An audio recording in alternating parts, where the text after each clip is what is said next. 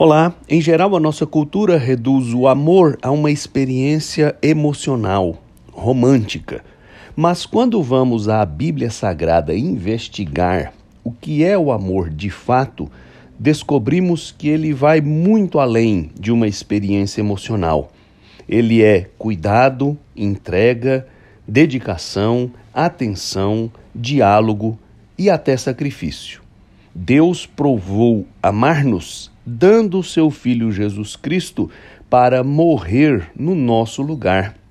É claro que o amor inclui emoções, mas ele é uma atitude, uma escolha diante da vida e diante das pessoas. Por isso Paulo, que escreveu o célebre capítulo 13 da primeira carta aos Coríntios, em que chama o amor de caminho excelente, de estilo de vida que deve nortear a vida dos cristãos, disse o que está registrado no versículo 6. O amor não se alegra com a injustiça, mas se alegra com a verdade. Tudo sofre, tudo crê, tudo espera, tudo suporta. Que definição extraordinária do que é o amor e como precisamos deste amor na nossa vida e como precisamos amar assim.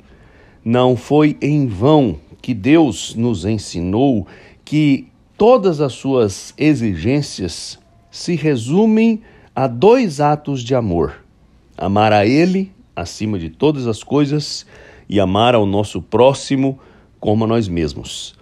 Se nós amarmos como Paulo definiu que o amor é, muitas situações ao nosso redor serão profundamente transformadas.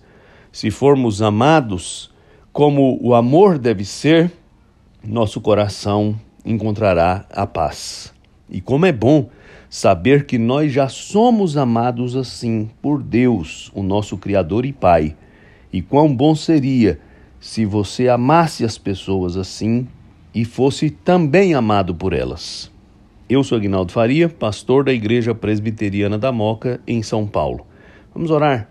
Ó Deus Todo-Poderoso, eu te agradeço por nos ter amado de maneira tão extraordinária e eu te peço em nome de Jesus que nos dê a graça de amar como o Senhor nos amou e de, amando, ver tudo ao nosso redor sendo transformado como o seu amor transformou a nossa vida, a minha vida.